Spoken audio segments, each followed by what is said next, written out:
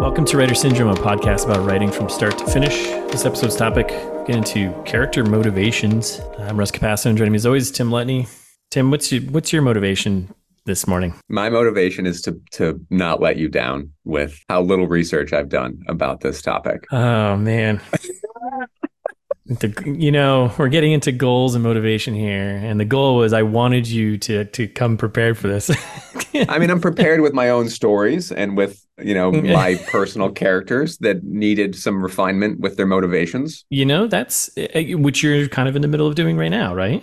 Yes, I'm in the middle of kind of cleaning them up. Yeah. So, no, I think this will be this. I'm excited about this one because I'm getting back into working on next book and starting all over, and this is where you begin. Well, do we want to motivation and goals? I mean, I guess it's just motivations we're talking about, but kind of separation, because I think a lot of times motivation and goals kind of get intermingled. Yeah, what's the difference between the two? I think really, to boil it down, to keep it real simple, the motivation is like the why someone's doing something, and the goal is what they actually want, right? So like an example would be like protagonist he wants to solve a murder. That's his goal, right? But his motivation might be, why is it important to him? Maybe it's because he wants to make a name for himself, or, it's revenge or justice or something like that, right? So that's that's a real dirty, simple definitions. So if it was John Wick, his goal would be to kill everyone.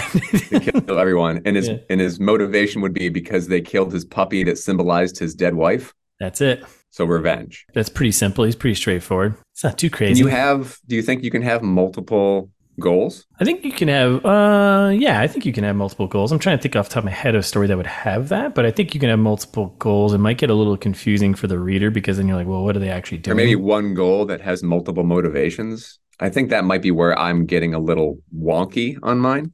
Well, that also, you could, but then again, you start maybe potentially confusing the reader and like, what's their, the idea for it, right, is that, the key for having good motivation is like, that's drives kind of character development and their growth throughout the story, right? So if you have multiple motivations, where are they going? How are they changing? But where you start with your character, right, in the beginning, their initial goals and initial motivations could potentially change because they are kind of a broken version of themselves.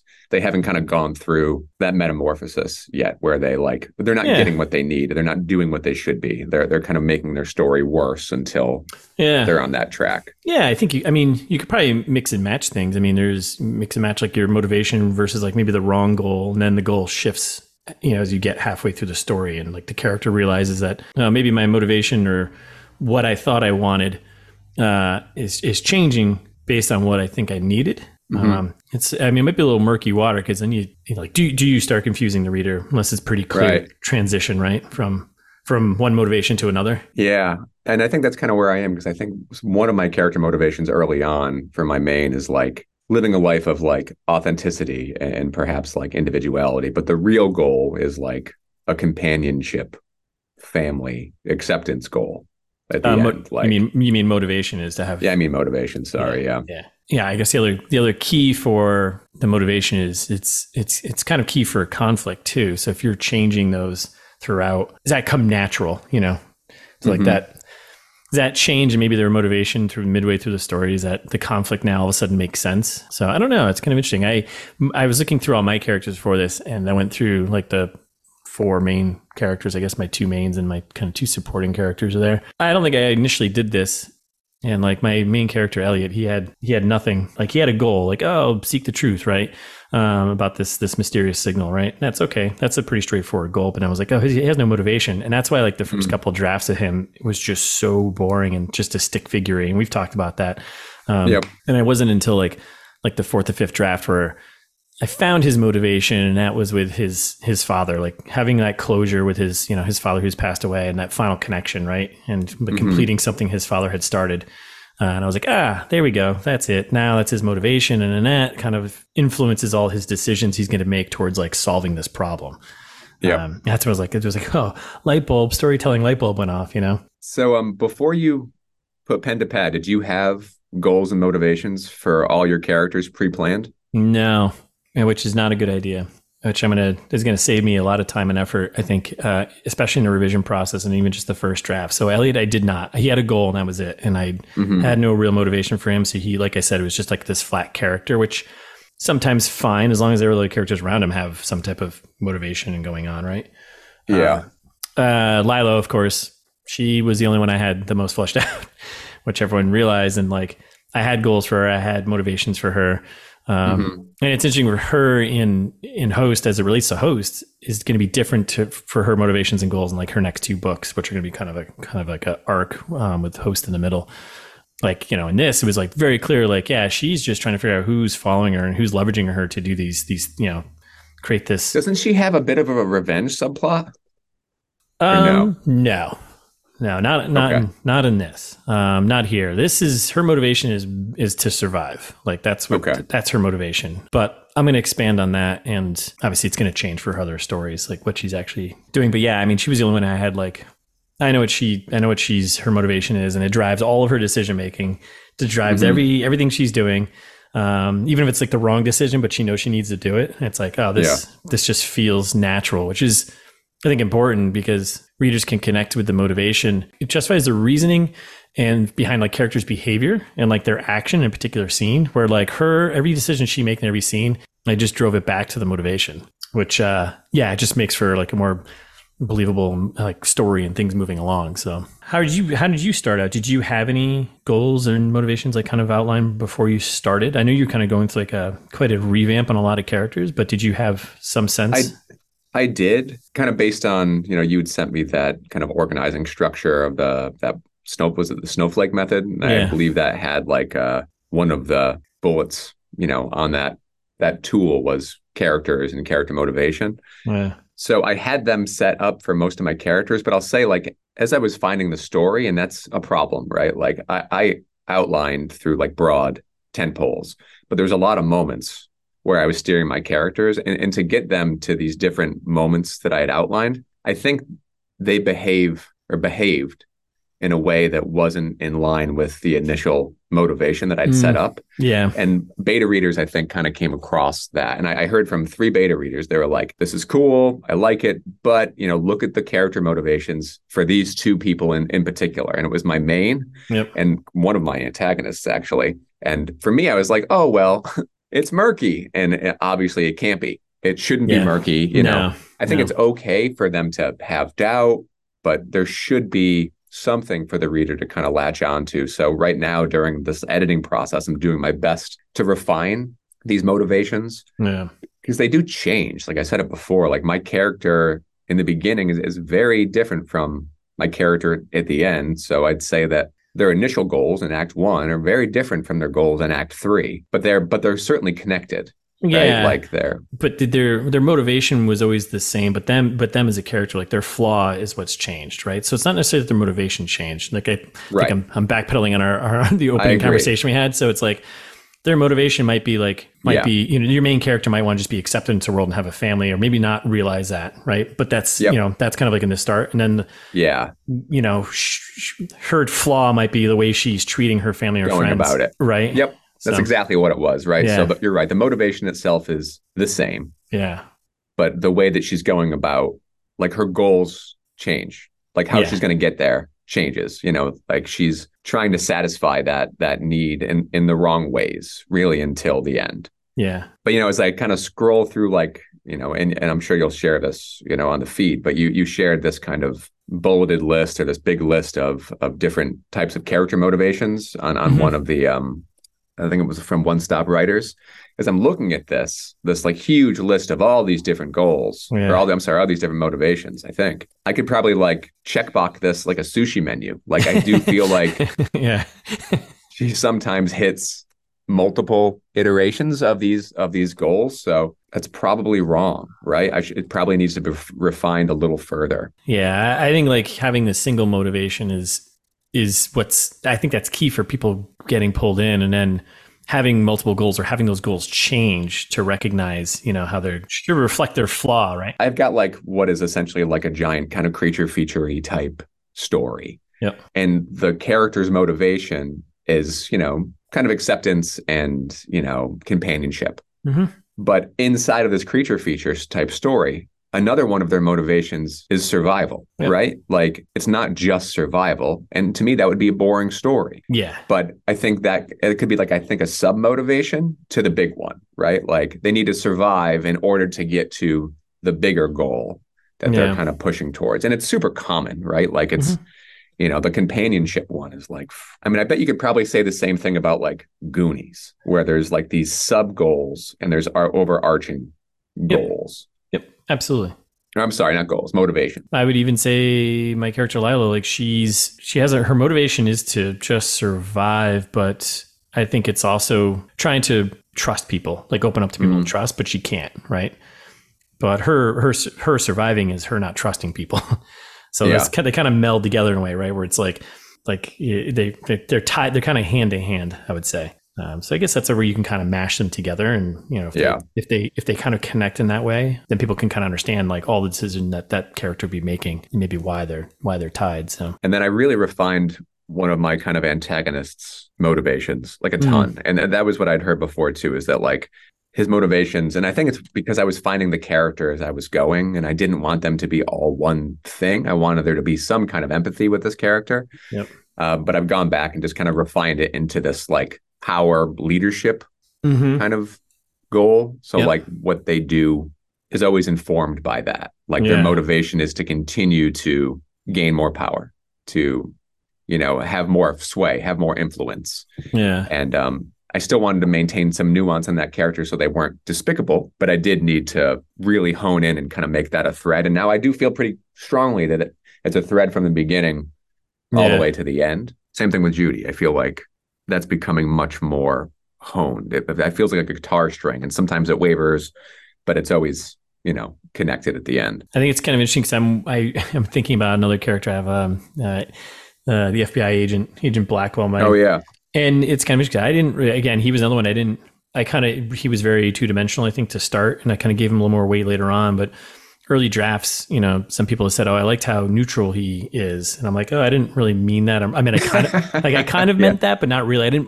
I meant for that to happen, but I didn't put a lot of thought into making it happen. But wasn't your impetus for doing that to like keep the reader guessing about where their allegiances lied? Yes. So and that's interesting because like his motivation, I think, at the end, his actual motivation, I think at the end changes. Then it changes his character. So there's a lot of things that are connected there, but that just sets him up as, okay, he's got maybe another story where he's going off and now he's got a new view of the world. Not to give spoilers, but it's the journey to get there, and his motivation, like really was, he's a former military guy and he's kind of by the book and he's a Boy Scout, and he's, his motivation is his quote unquote duty to to country and protect it. Right.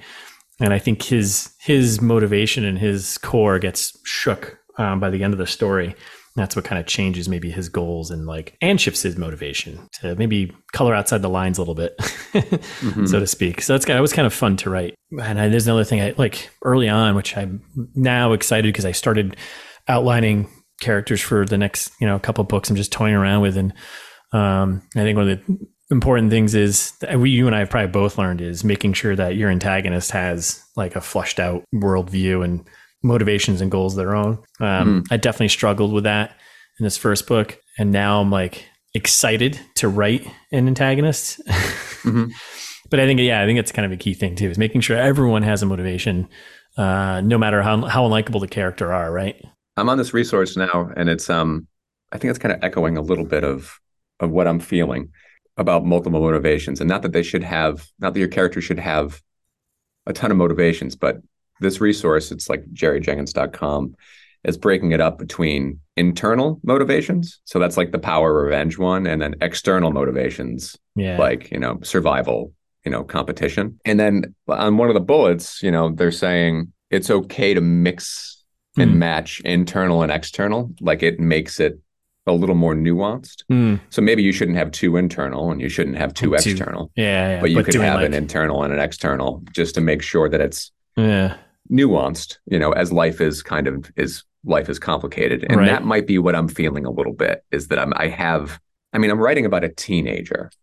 So in my brain, at least when I was a teenager, it was this swirling mess And I know that's not fun to read, Yeah, but in yeah. real life, being a teenager is really complicated. And, you were pulled in a lot of different directions and your motivations kind of move because you're trying to self-actualize in a way that your brain just isn't, no offense to any teenager listening, but Yeah, your that's brain's right. not ready to do it until you're in your mid-20s. Like It's a safe life you're detail. just in this formative stage of life. So I want to be careful, not to make my character feel like a 40-year-old. But now it's like, of course, now I'm thinking about it. I'm like, oh, actually, outside of Elliot, he's only got one No, I think motivation, really. Elliot's But got an internal and external. I think the internal one is the father yeah, relationship yeah. because that is not his external motivation. No, no, He no, never no. talks about it. No, no, no, no, no. That's definitely his internal. Yeah, no doubt. I mean, that's a focus. Like that's the main one. If there's another one, which sure. I mean, what do you think it is? I mean, you're dealing with like large scale cyber type attacks. So Mm-hmm. the threat is big. So there is Yeah. he's not leading. It's not necessarily a survival. No, I mean it could be something along the lines of like, in a weird way, help save, not save people, but like he's. Oh, you know what he has? A little bit. Yeah, what do you got He's got a deadline for his story? for his story. But that is an external motivation. It's teed up in the first act. It's at least what sets him on the path initially. That is true. Yeah, yeah. Okay, and that does change as once he I'm going to starts write a moving paper to. about your book. Yeah, do it. That's the other thing, right? Is I don't It's think great. authors necessarily need to. I don't think they ever do. Yeah, Like they'll say things like, "Well, what do you think it is?" yeah. Because they don't want to limit the reader's interpretation of their piece. It's why artists never talk about like what their painting means. It's like No. you've got to. Once again, we talk about art being collaborative, and Yeah, yeah. it's really boring if the artist comes in and says it's about this. The end. Yeah, I mean, it's funny because you said that because it's like, yeah, I didn't even think about that. I didn't even think like I put that in there. I mean, of course, that's just a thing that well, this is what he does. It's kind of like I guess it's not really cool. No, you're right. It is a motivation, and like I was like, to me, the most I guess it's because the one I was focused on was his relationship with his father and finding that and his obsession. Yeah. Like that was the thing because that was the heart of the story that I needed. But you don't drop it. You continue. Like there's check-ins from his editor. Oh yeah, like yeah. how is this coming along? Yeah. So Well, it's also I don't think it's like nobody's going to be like, oh my God, when's he going to get this article done? But it does set him on this path of self-discovery and gets him on this path of connecting like with the memory of his father and his childhood. And it's also to me that I think this is the line where motivation and plot kind of ties because honestly, that whole thing to me was less motivation and more about just allowing this character to be in the areas and do the things he's doing. Right. So, he's a so it's like a vehicle, yeah, to getting him to into having him tie to his goal, which is like his goal is like to find a truth about this signal, but that's what he wants. Once he goes down this path, and I think having him in this position as a journalist for Science magazine, and that kind of allows him to kind of go on this investigation, Yeah. So it's kind of interesting that but you're not wrong. Like, I guess that is a motivation for him he's got a deadline. Thinking about mine, like in Act 1, my character's goal, Yeah. what they think is going to make their life, and I can relate to this, is I'm going to get into the city and I'm going to go see a punk show. Yeah. Like, because this night is the night and this is it. There's no tomorrow. It's this very naive, childish thing that like, I will have catharsis and this kind of, cathedral, this mass type thing. Yeah. And I'm not thinking about tomorrow because I'm a kid. I'm thinking about this experience right now. And obviously that's not what they need. And that is not the goal for the whole story, but that is what gets them moving into the story. Yeah. That's like her deadline. Like, are we going to go see this show? Is tonight going to be the night, the best night ever? Yeah, right. No, there's always tomorrow and it sucks. You're hungover, and then there's the like harsh reality of like, what happened the night before? Oh no. So it's funny. I'm looking at this. When I was doing some research, pulling up this dabblewriter.com, which we'll share in the notes, whatever. And it's like, they have this great little write up about like how to build multidimensional character motivations, right? So you have the right motivation and wrong goal, same motivation, conflicting goals, and then shifting motivation. So you shouldn't just have a single one, or you don't have to. You could. You can. But you should probably have an overarching one that you, the author, knows, right? Yeah, yeah, I'll just say there should be some planning. Like the reason why I had multiple, I think, was because of a lack of planning, yeah, not because of my nuanced brain or anything. It yeah. was like I was weaving characters and I was having them do things to make sure they got to the next event Yep. before they got to the next action scene or horror scene or claustrophobic scene. Yeah. And how I got them there was in contrast to what their overarching kind of motivation was. And that's what I'm refining now. So, I mean, there still should be planning, but I Yeah. think it can Yeah. be nuanced. Yeah. Yeah. Absolutely. I mean, it's writing. So, yeah, it's funny because, like, all of mine, like, now thinking about all the other characters here, too. Like, Lilo definitely has multiple now I'm thinking about it. But, like, for each one, I just had one in mind. Like, that was, like, the overpowering one. But I think that's why reading's fun, right? It is not just one note. Yeah. I mean, and if it is, it's kind of boring. Yeah, it's true. Like the last book that I threw across the room in anger, and I won't share what it was because Host by Russ and anybody Tim. who finished the book. it was starts with R and ends with a Paso. And it passed. There was one. It was like it was trying to be edgy, and it was like it just reminded me of something. My first attempt at a book that I tried to write when I was in my 20s. It reminded me of that, where it was like needlessly edgy and needlessly violent. The characters' motivation and goal was so one note that it was just like tepid. Yeah. And I kept waiting for something. I was like, oh, maybe they're building towards like a twist or reveal or something. And it was just so flat and so boring. So that's all to say that having nuanced characters is good as long as you plan. This should be good for you, right? Because you're like on the cusp of teeing up another book. This is great for me because now that Host is out and you can order that on Amazon.com or Barnes and Noble, wherever you'd like.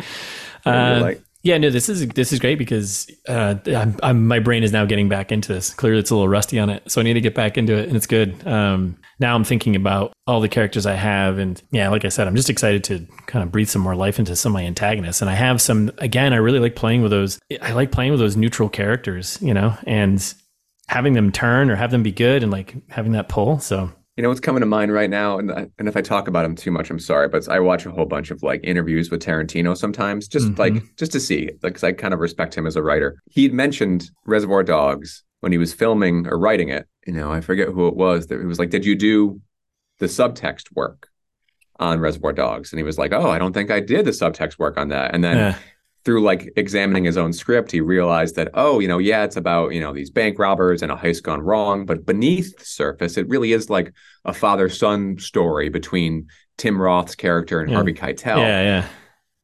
And then he got to it's like, so it's nice to know that I had some subtext going on and some kind of intrinsic internal motivations, but I never want to do that again. He was like, it's nice to know that I have that going on in my writing, but he doesn't want to intentionally put it there. And he was like, I think that is for the audience to discover and uncover. And yes, it was kind of reaffirming that I have that going on, but he doesn't want to operate on that level, which is really interesting, right? I mean, I feel like I operate on that level maybe to a fault. Like, can you just tell a story with just the external motivation and then hope that characters get, or that your readers get different internal motivations from your characters? Kind of like, I guess you don't have to necessarily like plot those things out, and you can infer what they are between the actions and the scenes between the characters, right? Because there's so many configurations, and our story as humans is so rote. No offense, but like we all have similar touch points. We're all going to interpret things, through our own life lens and that like our own experiences. But the overarching stories of our lives are familial, work, money, power, sickness. I'm excited to get to work. So what have you been reading, watching? So I picked up this really interesting book. It's called Host by Russ Capasso. Oh my God, what a shill. You son of a bitch. This is a volleyball match of shilling. Yeah. Listener, no, I start reading your book again, man. I'll tell you what, it is so much stronger than the beta I read. Thank you. You have done so much like work on it. It's got such a sense of place, and thanks, man. That was not present in the beta. And I still thought the beta was good. I just feel like your writing has just really improved significantly through this entire process. So kudos. Anything in particular that stood out to you that changed? I think the whole opening was new, right? Whole opening's new. Like, yeah. So like your prologue, I guess it's your chapter 1, but it feels like a prologue. Yep. That's completely new, and that kind of time jump.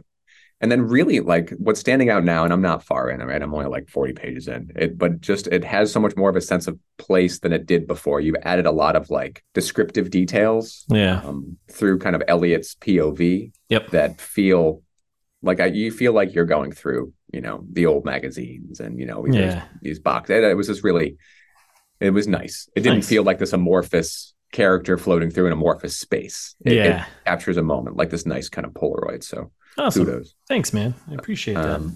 I also opened up White Noise again. Like when I was in my 20s, it was one of my favorite books, and I haven't read it in a long time. And geez, it's good. It's like this kind of, it's by DeLillo. It's like this postmodern story about a professor and his family. And I do think a lot of my writing, I'm not like the wordsmith that DeLillo is, but I do think a lot of my writing influenced by him. He has such this like critique about like consumerism and like American ideals and, happiness. And when I look at the first act of my book, I'm like, was I trying to do this? Like, was I subconsciously trying to do this? Yeah. Now I haven't read the book since I was like 19 or 20. So it's been a lot of years, but back then I'd read it a couple times. But yeah, just a really good book. And as far as watching, did the Oppenheimer, saw it in 70 millimeter, traveled a little extra far to see it on film. Great movie, which was too a mistake. Long. That's disappointing because I mean my viewing was good. It was nice. Yeah, it was loud. I say it wasn't a mistake because of the movie. I think the movie was phenomenal, and I think it's wonderful that Nolan shot it on film. It's just that the AMC that I went to, the print was scratched really badly. Really? Like it wasn't just like one mark. There was like 6 different black lines that were through all of it. And eventually, my brain learned to ignore it. But then my brain got a reminder maybe about every 30 or 40 minutes. And I don't know enough about film to know whether it was real change happening or if it was all in one film. But whatever was happening, about every 30 to 45 minutes, the sound would drop out abruptly for about 3 to 5 seconds. Really? And the whole audience would go, "Oh, really? That's bad." And then that's really suspension bad. of disbelief gone. And then all of a sudden I'm noticing the scratches again because I'm back in the medium. Back in the real world. As much as I love that Nolan shot on film, I just don't feel like, at least the theater that I went to, they're not ready to screen film. Yeah. Still, like there's not enough care being taken. I don't think there's anybody in the booth. I think it was automated. It's just easier for them to, turn on a scheduled computer and project digital. Because I think if I had gone to like an IMAX digital presentation of Oppenheimer, I wouldn't have had any of those complaints, which sucks because I was really excited to go see this on film. It's been forever since I've seen a movie projected on film, but still a great movie. Agreed. I love that he had to make, I believe, because he was shot some of it on 70 mil and he shot some of it on 70 millimeter IMAX. And I think he shot some of it on 70 millimeter IMAX black and white, which is a film stock that's never existed before. Really? So they had to like make this for film stock, which is like so cool. That's to really me, awesome. Like so interesting. Yeah. That's what you get when you're Christopher Nolan, I guess. That's what you get. How about you? What are you reading? What are you watching? I don't think I finished anything since the last time. I was still working through this book, Shards of Honor. I'll probably finish it today. Lois McMaster Bujold. It's a fun like space sci-fi thing from the 80s. I'm enjoying it. But that's it for the reading side. I haven't really read much else. Watching, I think I saw a movie the other day here at home, and I don't remember what it was. So it probably wasn't that good. Oh no. Yeah. Or maybe it was a movie for the other podcast. I don't know. So it was really bad. I don't remember. Well, that's intentional because you're intentionally watching bad movies. But then I looked at my calendar. I was like, because I'm a calendar you know me, I'm spreadsheets and calendars, right? And I was like, I usually like block off time. So like, just don't bother me. I'm going to watch a movie or something or whatever. I'm just going to do this thing. Or just so I can also remember that I watched it. But I've actually realized I was playing video games all week. Oh, really? Well, what are you playing? It's kind of nice. I haven't played video games in so long. I restarted Fallout 4. Oh, nice. Yeah. That's the Boston one, right? Yeah. I had only gotten through it like maybe a third of the way through it, maybe. It's a good game. Yeah, on PlayStation 4. And then I picked it up on PC and I've just been playing on a laptop for like the last couple nights, which has been a lot of fun cruising on that. I remember playing that and trying to go to where my house would be. Yeah, it's not. And it's just an empty field with a bunch of giant scorpions. Yeah, and the map of like Boston to Concord and Arlington are like so crammed close together. Yeah. It's just like, you can't walk from Concord to, I mean, you could, but it's going to take you a long time. A little longer, yeah. That's a good game. But that, and I've been playing this Bloodstained Ritual of the Night. It's a Metroidvania. Oh, you really? You've been playing? That's like a kind of Metroidvania type of side scroller. It's fun. Side scroller. It's a fun one. I'm enjoying that. So, but yeah, that's been it. Kind of just took it easy last week. 2 weeks. I've been, I don't know, launching a book, Tim. I don't know if you heard, but oh, I don't know. You launched a book? That's it. We're done shilling it. We have so many copies in the house, dude. I got 2 behind me. So when you're bought 3 of them. We're handing them out like candy down here. When you're like work Zooms, they're just in the background. They are. They're literally. Can you see them? Yep, I can see one. That's the hardcover. I'm gonna bring that up to get it signed. That's awesome. I appreciate it. And I'm glad you're enjoying it on the new final read through. So final. Now I'll read this again. It's a nice quick beach read, So all right, I think that's it, right? Are we done here? We're wrapping this up? I think we're done. What do we got next? What are we doing next? We're doing writer's block, I think. Yeah, which hopefully I won't be in by the time we start that episode. I think, well, we've gone through it. So yeah, we both I'm sure there's varying degrees, but hopefully we can provide some tools and tips to get through it. I think I ran drink a lot, that's it. Just water. on through. Drink a lot of water. Hydrate. I would like to cue that conversation up a bit. I think I ran into, and I'm going to think about this going back to writing host and everything on that over the last couple of years. I think I ran into writer's block more during the revision process. And I think that's because I didn't know what I was doing.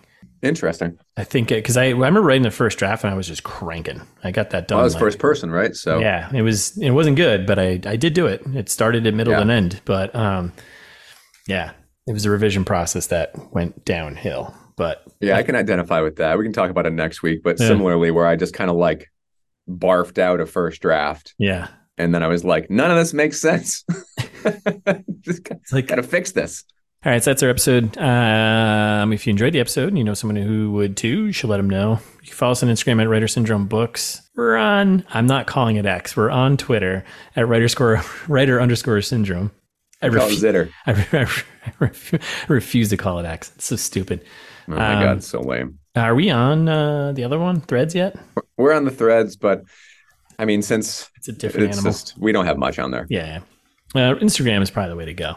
But you can find all our episodes and contact info if you have any ideas or feedback, topic ideas, or if you're an author out there and you want to chat with us, hit us up. Yeah, always looking for authors to talk about what you're working on, what you published. Yeah. So hit us up. We'd love to have you on. Absolutely. And you can find all that at writersyndrome.com.